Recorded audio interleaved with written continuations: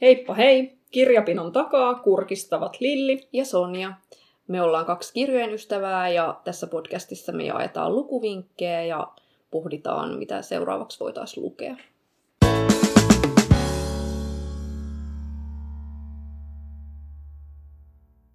Meillä on nyt tämän jakson aiheena tämmöinen aakkoshaaste, mikä ollaan toteutettu hyvin joustavilla säännöillä. Ja kaikki on mahdollista. Kaikki on mahdollista, joo, mutta kirja-aiheessa pysytään kuitenkin, ainakin pääosin. No mun A on Anja Snellman.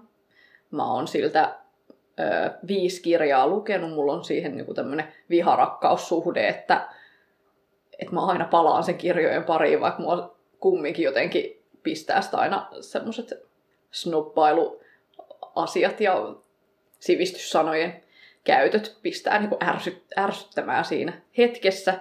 Mutta sitten mä aina tasaannun ja sitten palaankin Anjan äärelle. Okei, mulla ei käynyt Anja Snellman nyt mielessäkään tämän A:n kohdalla, mutta olen kans kyllä sitä lukenut, mutta sehän on monelle semmoinen, että ne lukee jokaisen, mikä siltä tulee, mutta mulle siitä ei ole ikinä muodostunut sellaista, vaikka olen useampia sen kirjoja lukenut, mutta se on ollut hyvin satunnaista. Joo, ne on kyllä aina ollut kaikki noin niin semmoisia tosi vaikuttavia.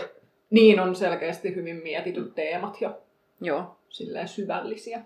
Joo, mun suosikkina on ollut se Lemmikkikaupan tytöt, se oli jotenkin tosi joo, mä tykkäsin raastava. Kyllä. Mun A on Margaret Atwood, josta varmaan sullakin on sanottavaa. Tän mä valitsin sen takia, että siitä on tosi vähän aikaa, kun mä sen Orjattaren luin. Ja se oli vaan tosi vaikuttava. Ja kyllähän tää nyt on pinnalla tietysti ollut tässä paljon muutenkin, kun siitä on se sarja tehty ja näin, niin tästä paljon puhutaan. Mutta ja sen ansiosta, vaikka mä en sitä sarjaa ole nähnyt, niin se oli ehkä se, mikä herätti tähän näin, että halusin sen lukea. Joo, mulla olisi kanssa Atwood voinut hyvin olla. Mun vuoden eka kirja oli sen dystopiasarjan vika osa Uusimaa, minkä luin, niin sen jälkeen jäin ottamaan, että jos siitä vielä saataisiin joku TV-versio käyntiin. Onko se sen tyyppinen, että siitä? Joo, kyllä sekin oli kyllä tosi elokuvallinen. No mikäs sun B on? No mulla on semmoinen kuin blogikirjat. Mä jonkun verran seuraan sekä tämmöisiä niin kuin muoti-lifestyle-blogeja, että näitä matkailublogeja ja sitten myös kirjablogeja, niin olen lukenut aika monta sellaista bloggaajan kirjoittamaa kirjaa. Et nyt ensimmäisenä mulla tuli mieleen Alexa Dagmarin Nuoren naisen opas, joka oli ihan kiva semmoinen kaunis kirja kaikista tämmöisistä kauneudenhoidosta ja muotiasioista ja kodin sisustamisesta ja sellaisesta. Osaisin nähdä just tämmöisen nuorelle naiselle annettavana lahjakirjeena. Sitten Arkijärki-blogin Jenni kirjoitti Tavarataidot, missä käydään tätä kodin järjestämistä läpi. Ja kirjablogien puolella esimerkiksi Kirjavan kammarin Karoliina on kirjoittanut semmoisen kuin Aika mennyt palaa. Ja sitten on tietenkin tämä Minna Rytisalon Lempi. Rytisalollakin on ollut joku blogi, mutta mä en nyt googlettamalla sitä löytänyt, että mikä se on ollut ja onko siitä niin monta vuotta. Ja sitten tietenkin Satu Rämö, sillähän on se Salamatkustaja, joka sen blogin nimi on, mutta sillä on sitten useampaakin kirjaa. Okei. Mun B oli tämmönen kirjasarja, mitä mä luin joskus, voisinko ehkä jonain 3-luokkalaisena lukenut, tällainen kuin Babysitters Club. Luit sä sitä? Joo, kyllä. Joo, se oli ihan mun suosikki. Niitä oli ihan hirveästi niitä osia, tai ainakin semmoinen mielikuva mulla on. Joo, niistä on ihan ilmeisesti tosi vähän suomennettu niin kuin verrattuna siihen, mitä niitä oikeasti on niin oli, englanniksi. Niin, joo, se oli hienoa, kun sillä yhdellä tytöllä oli se puhelin siellä omassa huoneessa, niin kaikki meidän luokan tytöt haaveili samasta. Se on niin semmoinen, kai jäänyt monella mieleen, että sillä oli ihana huone ja ihana oma puhelin ja sinne ne sai ne yhteydenotot sitten. Ja joo, se oli hyvä sarja. Joo. Mulla on C-ssä semmoinen kuin Charles Dickens. Mä oon lukenut pelkästään Loistavan tulevaisuuden, mutta haluaisin lukea siltä melkein jokaisen kirjan. Musta tuntuu, että se on niin kuin noista klassikoista semmoinen, mikä on, tai klassikkokirjailijoista semmoinen, mikä on jäänyt vähän hampaan väliin. Että pitäisi antaa sille aikaa. Joo. Musta tuntuu, että mä niinku ihan aidosti tykkäisin niinku lukea, että pitäisi muistaa tämä kirjastossa, kun vierailee. Mulla on siltä kirjahyllyssä joku jouluaiheinen kirja, mutta No varmaan se Saiturin joulu tai joululaulu, miten se nyt onkin suomennettu silloin useammat. Musta se oli joku muu. Okei. Okay. No en oo kyllä varma. Joo, mun se oli tämmönen eksoottinen ilmestys kuin Catullus. Tää on siis tämmönen runoilija, joka on elänyt vuonna 1954 ennen ajanlaskun alkua. Ja mä luin sitä kirjaa siis semmoista kirjallisuuskurssia varten, muuten en varmaan tietäisi hänen olemassaoloaan ollenkaan. Mutta siis vitsi, että se oli herättävä kokemus, siis jos ajattelee, että se nyt on 2000 vuotta sitten niitä tekstejä kirjoittanut, niin ensinnäkin todella härskiä tekstiä.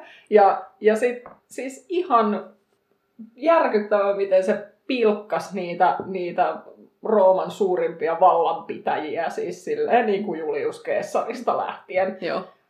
Sitten ei tullut mitenkään yllätyksenä, että Catullus kuoli jonain 30-vuotiaana ja tarina kertoo, että se katosi. Mä luulen, että vallanpitäjät kosti. Silloin ei varmaan muutenkaan ollut mitenkään lepposaa toi elämä, mutta se oli vaan jotenkin tosi herättävä se, että miten rohkea on täytynyt olla tollasena aikana, milloin elämä on varmaan ollut tosi julmaa ja niin, että just esimerkiksi ihmisen tappaminen ei varmaan ollut mikään iso asia jollekin vallanpitäjälle.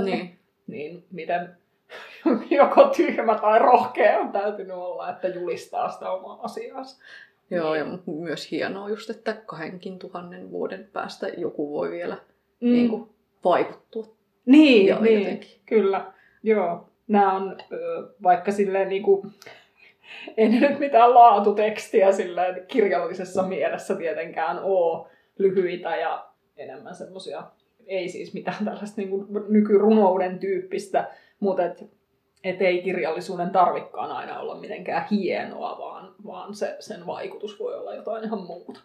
Mikä sun D on? Mun D on Diana Setterfieldin kirjat, tai tämä kirjailija. Mä luin jouluna 13 kertomuskirjan, se on semmoinen mun suosikki sieltä jostain 10 vuoden takaa, niin mua jäi sit kiinnostamaan, että onko se kirjoittanut mitään muuta, niin ei se ollut kirjoittanut kuin 2013 semmoisen kuin Bellman and Black, ja sitä ei ole suomennettu.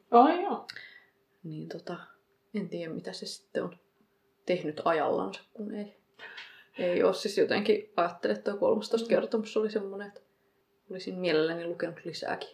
Joo. Mä en usko, että mä oon lukenut sitä, mutta sitä on kyllä kehuttu paljon. Joo. Mikäs sun D? Donna Tartt. Jumalat juhlivat öisin oli mulle silloin joskus The-kirja. Mä oon lukenut sen toistamiseen sitten joskus myöhemmin.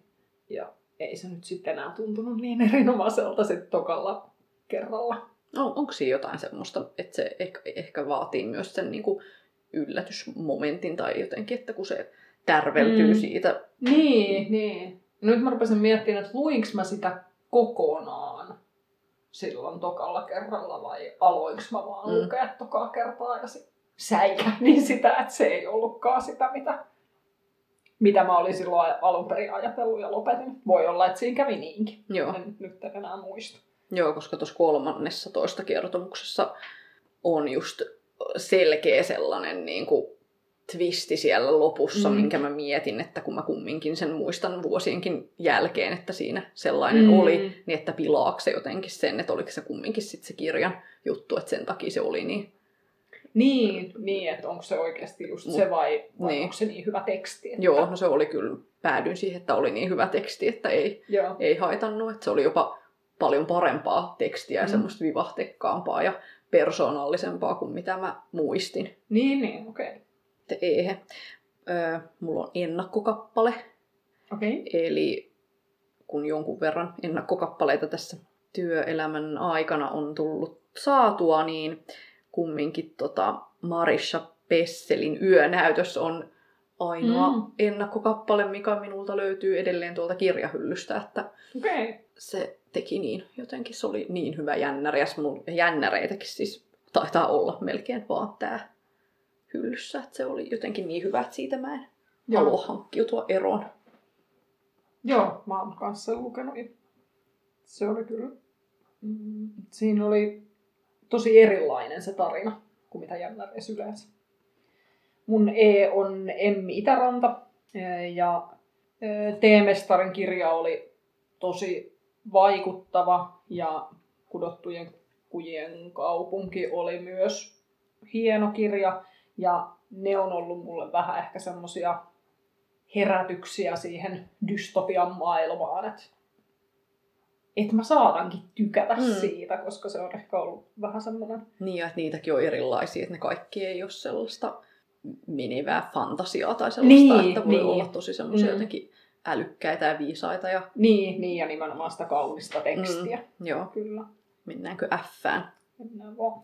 Mulla on Frankenstein Mary Shelliltä. Miten se nyt? No, anyway. Tämä klassikko 1800-luvun alusta, niin olen lukenut. En tullut faniksi. Mä en ole juurikaan välittänyt noista kauhukirjallisuuden klassikoista. Niistä ei oikein mikään iskenyt kunnolla. Mä en ole Frankensteinin hirviä lukenut.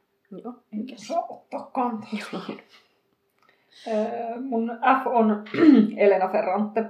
Nyt ilmestyi itse asiassa just uusi osa siihen sarjaan. Ja se on ollut olen tykännyt tosi paljon niistä ensimmäisistä osista ja tykkään niistä päähenkilöistä ja tykkään siitä, miten se Napoleon miljöönä kuvattu siinä, että siinä vähän pääsee oikeasti nojatuolimatkalle sinne siihen aikaan ja siihen paikkaan.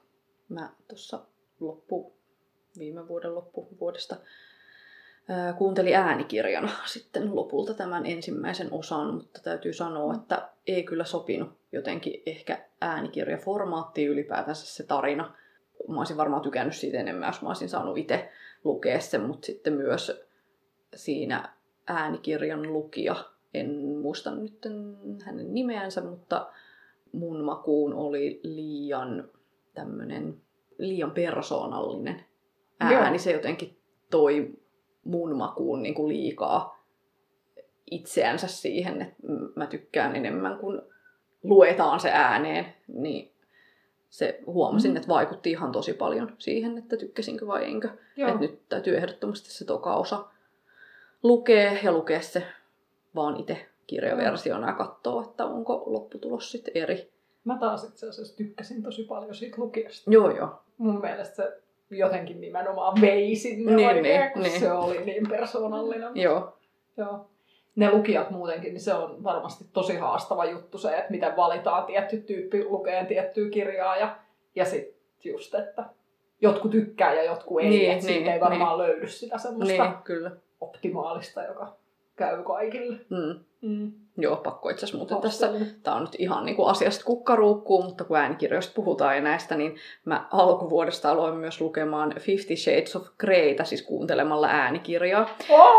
Ei mennä siihen sen syvemmin, mutta siis mä en ole englanninkielisiä äänikirjoja siis aikaisemmin lukenut, niin ainakin tässä 50 Shades of Greyssä on se yksi lukija, joka vaihtelee omaa ääntänsä riippuen, että lukeeko se naisen vai miehen dialogia, niin se on hyvin hämmentävää. Ja sitten varsinkin, kun vielä aiheena on tämmöinen seksipainotteinen, ja sitten siinä on se nainen, joka niin kuin muuntaa äänensä miehekkääksi ja puhuu tuhmia sitten sille naiselleen. Se on vaan niin kuin tosi semmoinen, mä en törmännyt tommoseen suomalaisessa äänikirjamaailmassa. Ja en tiedä yhtään, että onko se sitten niinku tapana Jenkeissä niinku laajimmaltikin vai onko se vaan nyt tossa osassa. Mutta siitäkin tuli mieleen, että jotkut tykkää, jotkut ei. Että näin. Ei jätä kylmäksi. Ei taatusti. No mitäs sieltä sitten löytyy? Mulla on Gaiman Neil, eli tää fantasia kirjailijaksi, kun tätä nyt voi tituleerata ja paljon sarjakuvia kirjoittanut ja kuvittanut. Mies menneisyydestä. Mä en ole siis vuosiin lukenut tältä mitään, että on jotenkin selkeästi jäänyt sinne varhaisaikuisuuden vuosiin, mutta silti mä oon tykännyt niistä sen kirjoista, että ne on kaikki ollut semmosia keskimääräistä parempia. Tai aina välillä mietin, pitäisikö vielä repästä ja tarttua johonkin sen, mutta en mä sit tiedä, onko vaan aikansa kutakin. Ja että kiitos Gaiman näistä menneistä vuosista ja jatketaan erillämme vai mitä niinku. Niin, se on totta jo, että välillä joku sopii johonkin tiettyyn aikakauteen hyvin elämässä ja sitten se ei ehkä myöhemmin enää vaan houkuttele. Kyllä. Mun G:ssä oli Gillian Flynn. Ne on mun mielestä ihan tosi hyviä sen psykologiset thrillerit. Luin ensin sen, mistä on tehty elokuvakin. Joo, Gone Girl. Just se. Ja sitten sen jälkeen mä oon lukenut ne teräviä esineitä. Ja... Paha paikka. Joo. Niin ne oli mun mielestä itse asiassa parempia ne paha paikka ja teräviä esineitä kuin se Kiltti tyttö, kun sen nimi on suomennettuna. Joo. Niin, ja jommassa kummassa niistä on hauska, kun siinä on tosi vastenmielinen tyyppi se päähenkilö. Niin se on musta aina jännittävää. Jos... Joo, ainakin siinä teräviä esineitä, niin siinä... Joo. No ei paha paikka. Kumman mä oon lukenut. Mä oon jommankumman lukenut. Mutta joka tapauksessa siinä ainakin oli. Joo, niin se on musta aina erikoinen ratkaisu kirjailijalta se, että kun useimmiten kuitenkin tehdään päähenkilö, johon voi samastua tai jota kohtaan nyt voi edes jotain empatiaa tuntea, mutta päähän se oli vastenmielinen tyyppi. Mutta se toimi tosi hyvin. Joo. Missä sitten mennään? Sitten mennään H:ssa. Mulla on heppakirjat. Mä en ole ollut heppatyttö, mutta jostain syystä mä oon kumminkin tuntenut tosi kovaa vetoa noihin Merja Jalon Nummelan Ponitalli-sarjaan silloin, kun on ollut se ahmimisaika. Joo. Niin mä oon tykännyt ihan tosi paljon siitä, ihan yhtä paljon kuin jostain Niiti etsivä sarjasta, niin jotenkin niillä oli niin hyvä porukka siellä tallilla ja ne heitti jotenkin sellaista huonoa läppää, että se vetosi, vaikka ne sitten aina kävikin ratsastamassa. Mä luin niitä kans silloin joskus, mutta ja en kans ole ikinä ollut heppatyttö, mutta en mä muista, että muhun nyt mitään niin valtaisaa vaikutusta olisi tehnyt, mutta kyllä mä luin niitä. Joo. Mulla on H:ssa Henning Mankell ja Wallanderit tietysti. Ja ne on semmosia, että oon lukenut kaikki ja oon tosi paljon tykännyt ja niistä mä oon kyllä tykännyt myös niistä TV-elokuvista, mitä niistä on tehty. Muistatko tälleen yhtä äkkisesti, että miten pitkä sarja se on, että onko siinä mitään tällaista niin kuin osien suhteen, että osa on tosi hyvää ja osa onkin ihan keskivertoa, vai onko se tosi silleen... Mun mielestä se on tosi tasokas kaiken kaikkiaan. Onko niitä joku parikymmentä vai onko... Kyllä niitä on mun mielestä sen verran, joo. Mulla on Iissä John Irving, tai Irving-John, koska se on nyt se I. Nämä kirjat ei jätä kylmäksi ja ne ei ole ikinä yhdentekeviä ja ne on aina vähän elämää suurempia, niin tykkään. Okei. Onko sulla sama, mutta sitten... Ei, mulla ei ole sama. Mulla on Eowyn Ivy, Lumilapsi.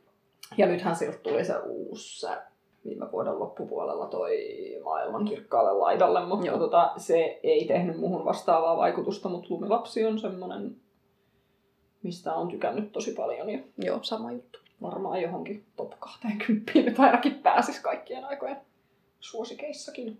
Joo. Siirrymme Jiihin.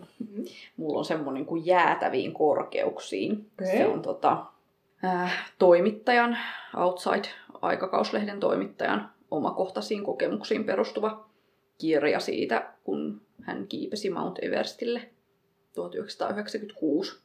Eli se osallistui semmoiseen retkikuntaan, jonka matka sinne vuorelle päättyi murhenäytelmään. Siellä sääolosuhteet muuttu dramaattisesti ja sitten kun siellä oli useampi retkikunta, jotka yritti samaan aikaan sinne huipulle, niin sitten asiat meni siellä pahasti pieleen. Mä ensin katoin sen uuden elokuvan, tai se nyt enää uusi, pari vuotta vanha. Ja sitten oli pakko lukea tämä kirja. Ja mä en ole koskaan googlettanut mitään kulttuurikokemuksen jälkeen niin paljon kuin mitä mä googletin noitten jälkeen. Ja musta tuntuu, että elämässä ei kumminkaan hirveän montaa sellaista niin kuin teosta tuu vastaan, mitkä jotenkin ihan totaalisesti vavahduttaa tai jotenkin muuttaa ihan kaiken, vaikka sit oikeasti mikään ei muutukaan. Niin tää on niin kuin yksi semmoinen kirja. Okei. Jos John Irvingin Ystäväni Owen Meany on yksi, ja sitten mä tuolla myöhemmin mainitsen yhden toisen kirjan vielä, niin ne on niin kuin ne 3. Mutta ihana saada jotenkin tommonen kirjallinen maanjäristys vielä tälleen niin kuin aikuisenakin, kun jotenkin tuntuu, että ne on aina siellä jossain ehkä silleen niin kuin aikuisuuden siellä kynnyksellä, kun tyyliin siirrytään vaikka jostain nuorten kirjoista aikuisten kirjoihin, ja sitten niin kuin tulee se joku tosi vaikuttava muistelma tai joku. Niin sitten jotenkin tämä, ja siis tässä ei ole mitään järkeä, tämä kirja ei ole mikään, siis niinku, ei tämä ole mikään merkkiteos, se vaan jostain syystä toi tarina vaan niinku kolahti tosi paljon. Mä en yhtään kiinnostunut kiipeämisestä, enkä niinku, ei sitä pysty niinku järjellä selittämään, mikä tuossa oli. Niin. Mutta aina ei tarvitse pystyä. Joo. Joku voi vaan kolahtaa. Joo. Mikäs sulla? Jiissä mulla on Riitta Jalosen Kirkkaus. Ja ihan vaan sen takia, että se on se kirja, mikä mulla on kesken tällä hetkellä. Siihen ei liity mitään sen suurempaa tarinaa, paitsi se, että silloin kun se ilmestyi, niin sitä kehuttiin tosi paljon blogeissa ja Hesarin tai jonkun lehden arvostelussa ja näin. Mutta sitten se vaan koko ajan jäi mulla lukematta. Ja nyt mä vihdoinkin ajattelin sen lukea. Joo. Mulla on koossa Kadonnut maailma, eli tämä Jurassic Park-sarjan toinen osa. Niin, mä tykkään näistä Jurassic Park-leffoista ja oli ihan kiva tutustua tuohon kirjaversioonkin, joka tietenkin on se alkuperäinen oikea. Ja tästä törmäsin tämmöiseen pieneen nippelitietoon, että tämä kirjailija on ainoa henkilö, jolla on ollut Yhdysvalloissa samaan aikaan nimissänsä myydyin kirja, katsotuin elokuva ja katsotuin TV-sarja niin kuin samaan aikaan. Se on siis kirjoittanut teho-osastoa. Niin sitten silloin on ollut varmaan niin tämä Dinosauruspuisto myydyimpänä kirjana ja sitten se Jurassic Park silloin niin kuin leffateatterissa ja sitten tämä teho-osasto meneillään TV-sarjassa. En mä enää muistanut, että se oli teho-osaston kirja. Joo, ei mullakaan niin kuin mitään mielikuvaa, vaikka se oli yksi mun lempisarjoista kyllä silloin. Joo, sama juttu. Joo, Kissani Jugoslavia. Siitä mä oon puhunut varmaan niin monta kertaa jo, että se ei tarvi enää sanoa, että se on yksi mun lempikirjoista ikinä. Joo, ei esittelyä kaipaa enää mun suusta. No niin, eli sun maanjäristyskirja ikään kuin. Ikään kuin joo. No mun sitten se 3. maanjäristyskirja oli Lorenzo Carcaterran Sleepers, joka oli mun suosikkikirjoja teini-iässä ja suosikkileffoja samaten silloin. Eli semmoinen kertomus 4 ystävyksestä, jotka tekee semmoisen harmittoman tuntuisen kepposen ja joutuukin sen takia sitten semmoiseen pahanmaineeseen poikakotiin. Ja sitten ne tapahtumat jättää, mitä siellä poikakodissa tapahtuu, ne jättää niihin poikiin ikuiset arvet ja kaikille käy enemmän tai vähemmän huonosti. Se on jotenkin tosi sydäntä särkevä tarina. Vähän on niin kuin pilannut sitä fiilistä niin kuin myöhemmin se, että kun tämä Carcaterra on sanonut, että kirja perustuu sen omiin kokemuksiin, mutta sit sitä ei ole jotenkin pystytty todistamaan, niin sit se ilmeisesti on kumminkin jonkunnäköisen huijarin maineessa. Ei. Mutta se onneksi selvisi vasta sitten, kun internet oli tällainen enemmän internet joka päivä. Tuli ja pilasi kaiken. Mutta ei pilannut vielä silloin aikoinaan. Mikäs sulla? Mun L on lakiluke. Mun lempparisarjis pienen. Mä luin ihan hullun paljon niitä lakilukesarikseen silloin. Joskus semmosena 3. luokkalaisena. Joo. hämmentävää Joo. Babysitters Clubia ja Joo. lakilukea. Joo, mä kävin aina kirjastosta lainaamassa ison lakilukepinkan kanssa aina kotiin. Joo. En tiedä, milloin mä toivon tästä, mutta siirrytään sen Mulla on aikaan. muutamia niitä kotona nytkin sen takia, tai siis on vuosien varrella muutamia ostanut ihan vaan nostalgiasyistä, niin. ja nyt mä odotan, että päästään siihen vaiheeseen, että mä voin mun lapsen kanssa yhdessä lukea, niin Joo. voidaan todentaa, että onko ne mun mielestä edelleenkin hyvin. No mitäs siellä M-kirjaimista löytyy? Mulla on matkakirjallisuus. Mulla on toistaiseksi kaikki matkakohdesuosikit löytynyt enemmän tuolta lännen suurkaupungeista ja Kreikan saarilta, mutta sitten mä teen tosi mielelläni nojatuolimatkoja noihin eksoottisimpiin kohteisiin.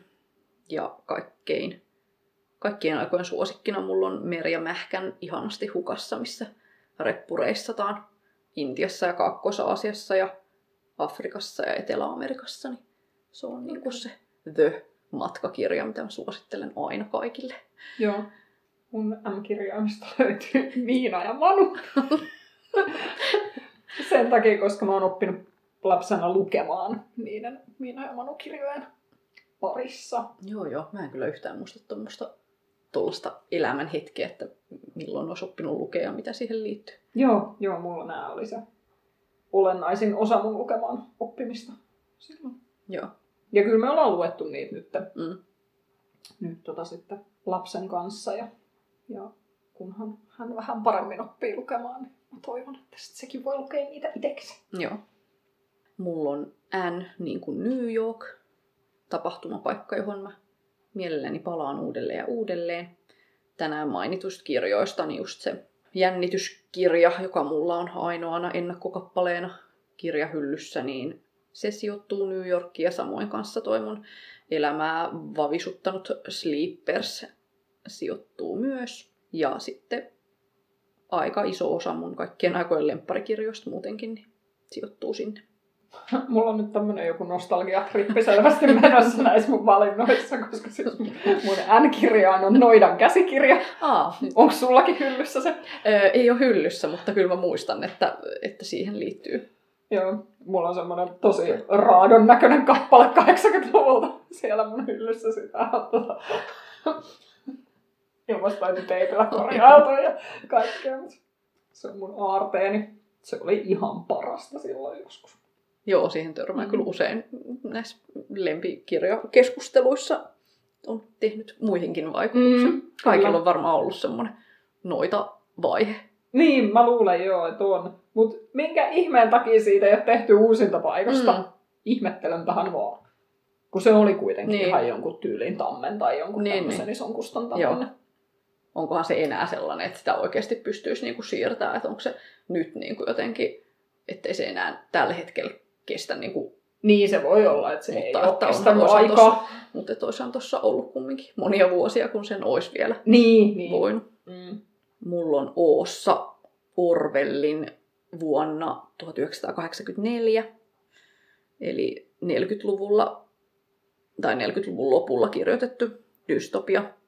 Ja mun mielestä kyllä kaikki, jotka on tästä dystopia-genrestä innostuneita, niin kannattaisi tämä kirja laittaa lukulistalle. Tämä on kyllä tosi hienosti mun mielestä kestänyt aikaa ja ollut tosi kauas näköinen tämä Orwell sitä kirjoittaessansa. Että jos nyt just intoillaan hirveästi siitä Atwoodin Orjattaresta, niin ihan yhtä hyvin niin kuin toi vuonna 1984 kirjan noi tapahtumatkin voisi olla sellaista tulevaisuuden näkymää, jos huonosti käy. Joo, mä luulen, että siitä oli jonkunlainen buumi tässä vähän aikaa sitten menossa. Olikohan se just silloin, kun Trump tuli, liittyykö se siihen? Kyllä se taisi liittyä, joo. Mun O oli vähän kaukaa haetusti Jussi Adler-Uusseen. On siellä O. Tanskalainen dekkarikirjailija. Ja mä olin silloin aika innoissaan, kun mä luin sen Vangin, joka oli se sarjan eka osa. Ja sitten mä olin vielä innoissani myös, kun mä luin sen osan Metsästäjät. Että nyt on löytynyt hyvä uusi sarja.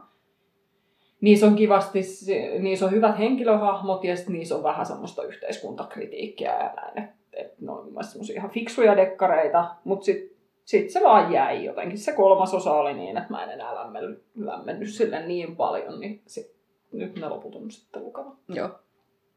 Niin, niitä onkin aika paljon ehtinyt ilmestyäkin tässä. Olisiko niitä jo 5? Joo. Mulla on P:ssä semmonen kirja kuin Pistooli, Rapu ja muita eläinmurhaajia. Siinä käydään eläinkuntaa läpi, että mitä kaikkia kummallisia ja uskomattomia murhaamismenetelmiä siellä on. On, ja se on ihan tosi viihdyttävä ja samalla oppii paljon. Mun P-kirjaimesta löytyy Paluu Rivertoniin. Mä luulen, että se oli ensimmäinen semmoinen kartanoromaani, minkä mä luin, tai ainakin se oli ensimmäinen, mikä teki silleen vaikutuksen, että mä ajattelin, että tätä lisää. Joo.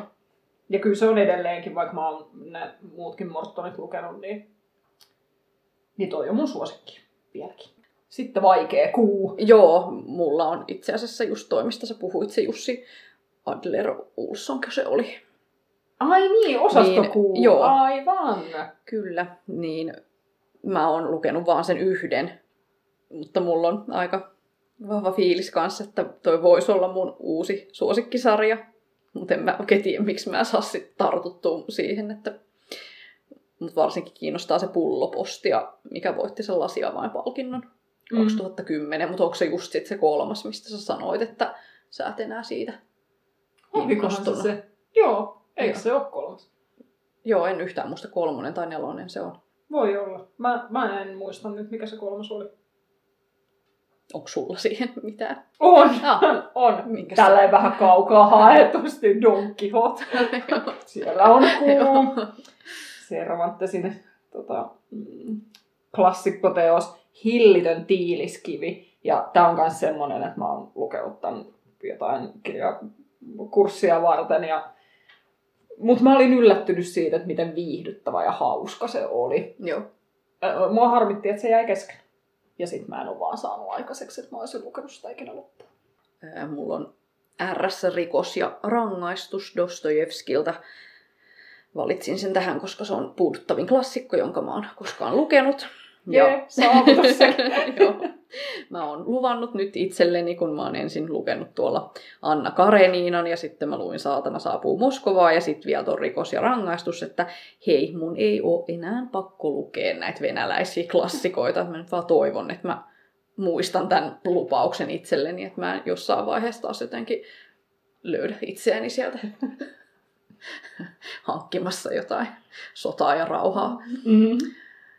Okei. Joo, ei olisi tullut mieleen siihen koskaan, ellei kukaan pakottaisi.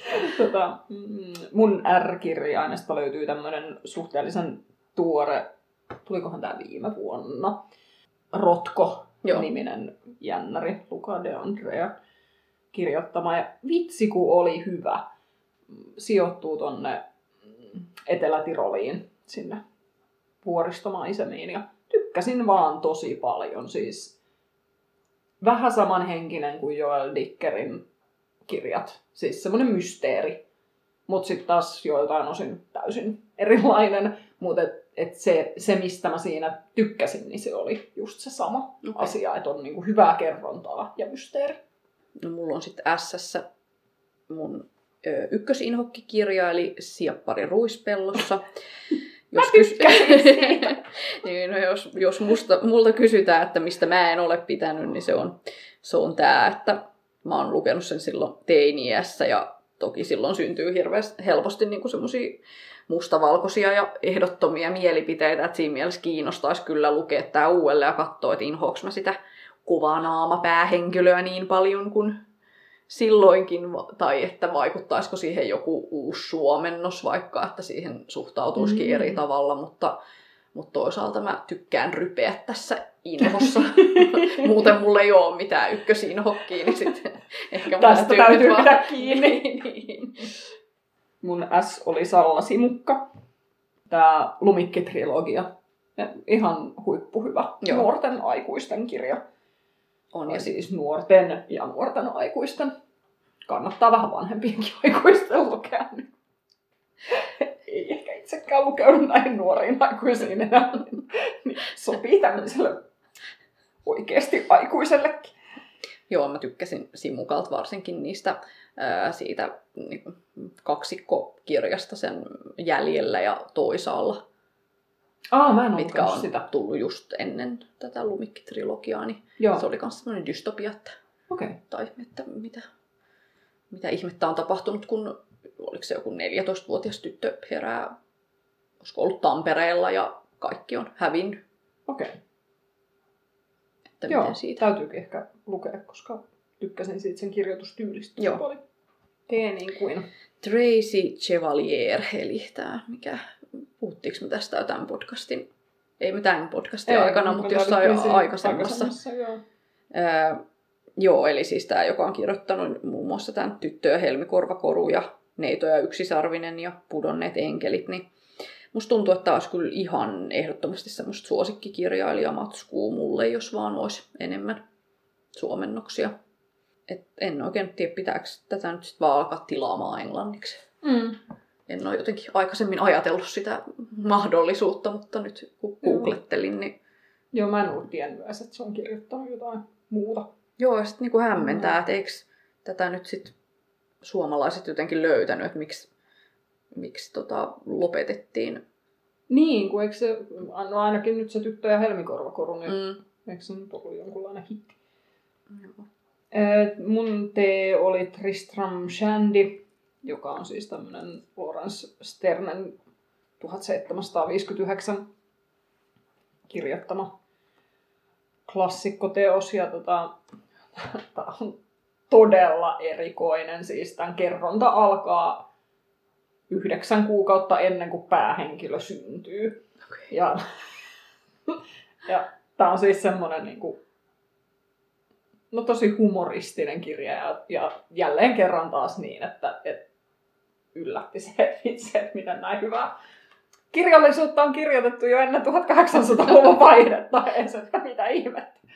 Että jotenkin vaan se, että kun ei ole ollut ikinä mikään kovin aktiivinen tuolla historian tunneilla esimerkiksi koulussa tai näin, niin kyllä kirjallisuus on ollut se, mikä sitten on herättänyt siihen, että elämä on ollut silloin joskus muinoinkin jo. Joo, en ole kyllä kuullutkaan. Joo, tää on siis semmoinen pitkä, se on mun mielestä ainakin suomeksi julkaistu siis semmosina irrallisina osina. Et se on tosi pieni se eka kirjailma on vaan siis sen mukana. Joo. Mennäänkö Uuhun? Mennään vaan. Mulla on Utrio ja hänen kirja Belladonna, eli siis Kaari Utrion. Tosi mielenkiintoinen ja mukaansa tempaava tietokirja naiseuden historiasta ja naisen aseman muutoksesta. Tykkäsin ihan tosi paljon. Siis tuntuu, että jokaisen naisen kannattaisi lukea historiasta. Joo, Utrio on tosi vaikuttava siinä, että miten tarkkaa työtä se tekee. Mun U oli Bea Uusma, Naparetki-kirja ja se on, mä oon siitä varmaan ennenkin puhunut, että on tietokirja mulle. Joo, muita tietokirjoja verrataan aina. Niin, väistämättä joo. Ja sittenhän kun tää on niin hyvää kerrontaa, niin sit tuntuu ehkä, että ei tähän nyt mikään yllä. Mutta tämähän on niinku tietokirjallisuuden lajina ihan omaa lajiaan tämä, mitä se on tehnyt versus sitten, että lukee semmoista niinku oikeata tietokirjaa ikään kuin. Joo. Mitäs V? Mulla on Vartijat Alan Moorelta. Se on mun ainoa laajempi sarjakuvasankari teos, minkä mä oon lukenut. Se elokuva oli tosi hyvä ja sen jälkeen ei jotenkin jäänyt muuta vaihtoehtoa kuin tarttua tuohon kirjaan, mutta ei toi sarjakuva oikein ole se mun tyylilaji, mutta tulipa luettua. Mun V oli tälleen vähän kaukaa haetusti Voldemort. Eli voidaan puhua Harry Potterista ilman, että sitä tarvitse laittaa H tai B tai R. Joo, kun ne oli varattuja ja pakko oli saada Potterit tänne kuitenkin tungettu. Tällä hetkellä luen siis mun lapsen kanssa iltasatuna Azkabanin vankia. Ja me ollaan luettu siis niitä kuvitettuja versioita. Ja sitten mä aloin tuossa miettiä, että no milloin se 4. kuvitettu nyt sitten ilmestyy suomennettuna. Ja sitten no ei löytynyt mistään mitään tietoa, niin sitten googlailin, että no mitäs se englanninnoksen tilanne on, tai siis englanniksi, siis johan nämä nyt on niinku kirjoitettu ja suomennettu aikoja sitten, mutta nämä kuvitetut laitokset, niin ilmeni, että se on vasta viime vuoden marraskuussa alkanut kuvittaa sitä 4. osaa. Eli siihen, että se nyt ilmestyy sitten täällä Suomessakin, niin voi varmaan kyllä mennä vähän aikaa. Poika ehtii jo kasvaa. Niin, mä just mietin, että joudutaanko me nyt sitten, tai siis, että jäädäänkö me odottaa sitä ja siirrytään lukemaan jotain ihan muita kirjoja välissä, vai täytyykö se nyt vaan hypätä niihin kuvittamattomiin laitoksiin? Se on kyllä niin koukussa jo siihen itse tarinaan, niin, että mä luulen, että nyt ne kuvittamattomatkin menee. Joo. Mutta se on tosi hieno se Joo. Jim Cain kuvitus kyllä. Sitten haastava W. Joo, mulla on Willisin Tuomiopäivän kirja. Se on semmoinen 92 ilmestynyt tieteisromaani, missä tulevaisuuden historiaopiskelija matkustaa 1300-luvun Englantiin. Ihan never heard mulla. Joo. Siis, tää oli ihan tosi viihdyttävä ja sitten kumminkin kivan semmoinen informatiivinen kuvaus keskiajasta. Että jotenkin se onnistui kirjoittamaan niin, että minä lukijana niin kuin koin olevani siellä tarinan keskellä ja haistoin sen, mitä ne haistoi ja näin sen, mitä ne näki. Et tosi silloin on tarina onnistunut. Joo, tosi semmoinen niin kuin page-turner kyllä niin kuin tosta aiheesta. Okay. Mulla on W Valtari. Ja ihan vaan sitä varten, että mä pääsen myöntämään, että mä en ole lukenut Sinuheen. Taakkansa kullakin. Kyllä. Ja pahinta on, että voi olla, että mä en aio edes lukea sen. No, se on siellä BookBeatissä, eikö se ole äänikirjana, niin sä voit... Mutta kun se kestää joku 100 vuotta. Niin. Joo, nämä on näitä valintoja. On. Siinä ajassa ehtii kuunnella joku 7 muuta kirjaa. Ei pysty. Mulla on siellä täällä Pohjantähden alla kesken, niin se on jo ihan riittävä 100 vuoden projekti. Joo. Sitten Xään, kun mennään. X. Mulla on semmoinen kuin Xinran, kiinalainen naiskirjailija. Se on kirjoittanut semmoisen kuin Vaiennetut äänet, missä käydään Kiinan lähihistoriaa läpi eri elämäntarinoiden myötä. Tämä kirjailija aikoinaan luotsasi semmoista myöhäisillan radio-ohjelmaa, mistä tuli tosi suosittu, ja siinä käsiteltiin naisten elämää Kiinassa. Ja sitten lopuksi tämä Xinran lähti sit haastattelemaan naisia eri puolille Kiinaa, ja tämä kirja syntyi. Ja sitten siitä jäi niin paljon materiaalia, mitä se olisi halunnut käyttää, niin sitten syntyi tämä sen toinen kirja, eli tämä Kiinan kadotetut tyttäret, missä tämä kirjailija tuntee, että tämä kirja voi olla semmoinen tuntemattoman kiinalaisen äidin viesti tyttärelle, joka on siellä jossain tuntemattomassa maassa, että tämä kirja voi osaltaan auttaa tyttäriä ymmärtämään, että minkä takia kiinalaiset biologiset vanhemmat on, miksi ne ei ole voinut pitää niitä tyttäriään, vaan miksi ne on annettu adoptiolapsiksi. Aika rankka aihe. Joo, tosi kyllä niin kuin hienot kirjat molemmat. Mulla oli tähän Xään tämmönen vähän väkisin väännetty taas Gao Xinjian, yllättävästi kyllä kiinalainen hänkin, Nobel-voittaja. En itse asiassa tiedä miltä vuodelta, mutta en ole siis hänen kirjojaan lukenut. Ja ainoa, mikä tästä asiasta tuli mieleen, niin oli siis se, että mulla on noin Nobel-voittajat jäänyt vähän lukematta kyllä muutenkin. Että ei ole semmoinen, että yleensä on niin, että jos joku kaunokirja, joka nyt saa sen Finlandia-palkinnon vaikka, niin useimmiten pyrin lukemaan sen tai välillä on niin, että olen lukenut jo aikaisemmin tai ehdokasvaiheessa tai näin, mutta nobelistit ei ole silleen varsinaisesti houkuttanut mua ikinä kauheasti. Joo, sama. Sitten on vielä lisää vaikeita kirjoja. Joo, mulla on niin kuin ystävyys, joka on mun lempiteema kirjallisuudessa. Eli tosiaan, jos vaikka nyt vertaa rakkaustarinoihin, niin viihdyn kyllä mieluummin ton ystävyysteeman parissa. Ja nyt mä seuraavaksi ootan hyvää hetkeä, että mä voisin tarttua tähän Thöystävyyskirjaan, eli Pieni elämä Tiiliskiveen, mikä ilmestyi viime vuonna suomeksi. Ja siellä on tapahtumapaikkanakin sitten vielä New York. Oletan, että ei voida mennä pieleen. Mun oli Yölintu, Samuel Björkin sarjan toka osa. Ja se on dekkareista nyt semmoinen, että tykkäsin tosi paljon siitä ekasta ja tykkäsin vielä tästä tokastakin, mutta nyt ei tarvitse muut kuin odottaa, että kirjailija viittisi kirjoittaa jotain lisää. Joo, mulla on vielä toi lukematta, mutta ehdottomasti yritän raivaa sille jännäripinosta tilaa.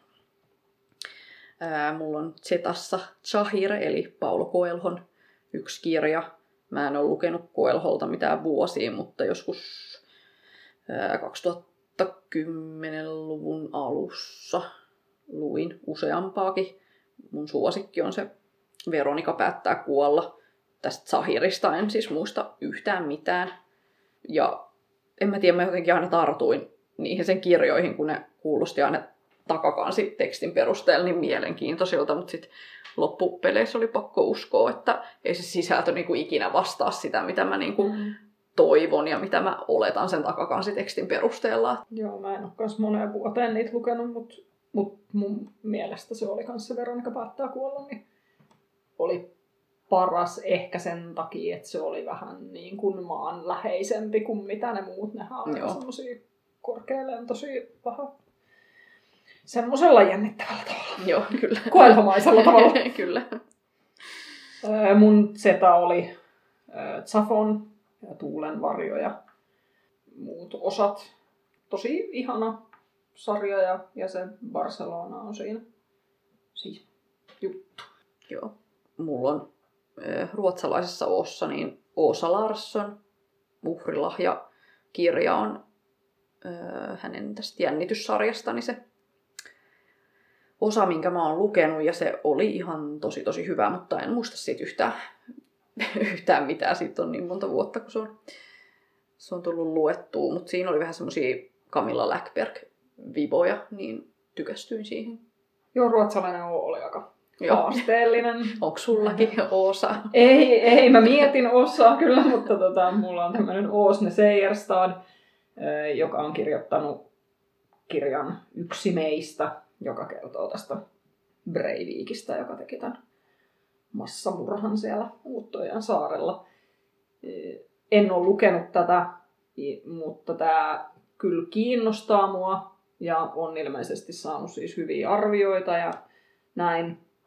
Mutta sitten mulla on näihin aina vähän semmoinen juttu, että mä en haluaisi niinku, esimerkiksi nyt tätä mä googlasin, että mikäs tämän kirjan nimi nyt oli ja näin, niin mä tunnen jo ihan vastenmielisyyttä sitä kohtaan, että mä kirjoitan siihen Google-hakuun sen Breivik. Sen takia, että mä en haluaisi niinku antaa sitä, kun sitähän ne hakee, että ne sais tunnettuutta ja niistä puhuttaisiin ja näin. Tai en minä tiedä, hakeekohan sitä, mutta ainakin osa näistä, jotka tekee nyt vaikka koulusurmia tai mitä vaan tämmöisiä. Niin sen takia, siis toki asioista pitää puhua, mutta ei haluaisi antaa sitä niin kuin yhtä Google-haku-täppää lisää sinne. Joo. Lisää vaikeita.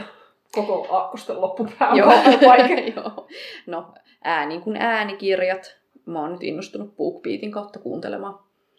Viime vuoden lopulla aloin kuuntelemaan ja loppua ei näy. Et kunhan nyt vaan pysyttelee sellaisissa kirjoissa, mitkä jotenkin sopii siihen äänikirjaformaattiin. Että tosiaan sitä Ferranten sarjaa niin ei kannata mun lukea enää äänikirjo tai kuunnella äänikirjaversiona, mutta sitten taas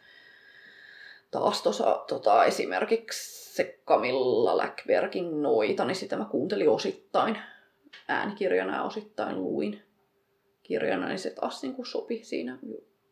Se sopi siihen formaattiin. Joo, äänikirjat on kyllä ihan huippujuttu, kun pystyy käyttämään lukemiseen sitä aikaa, mitä ei normaalisti pysty käyttämään lukemiseen. Et varmaan puolet suunnilleen mun lukemista kirjoistani on siis äänikirjana kuunneltuja.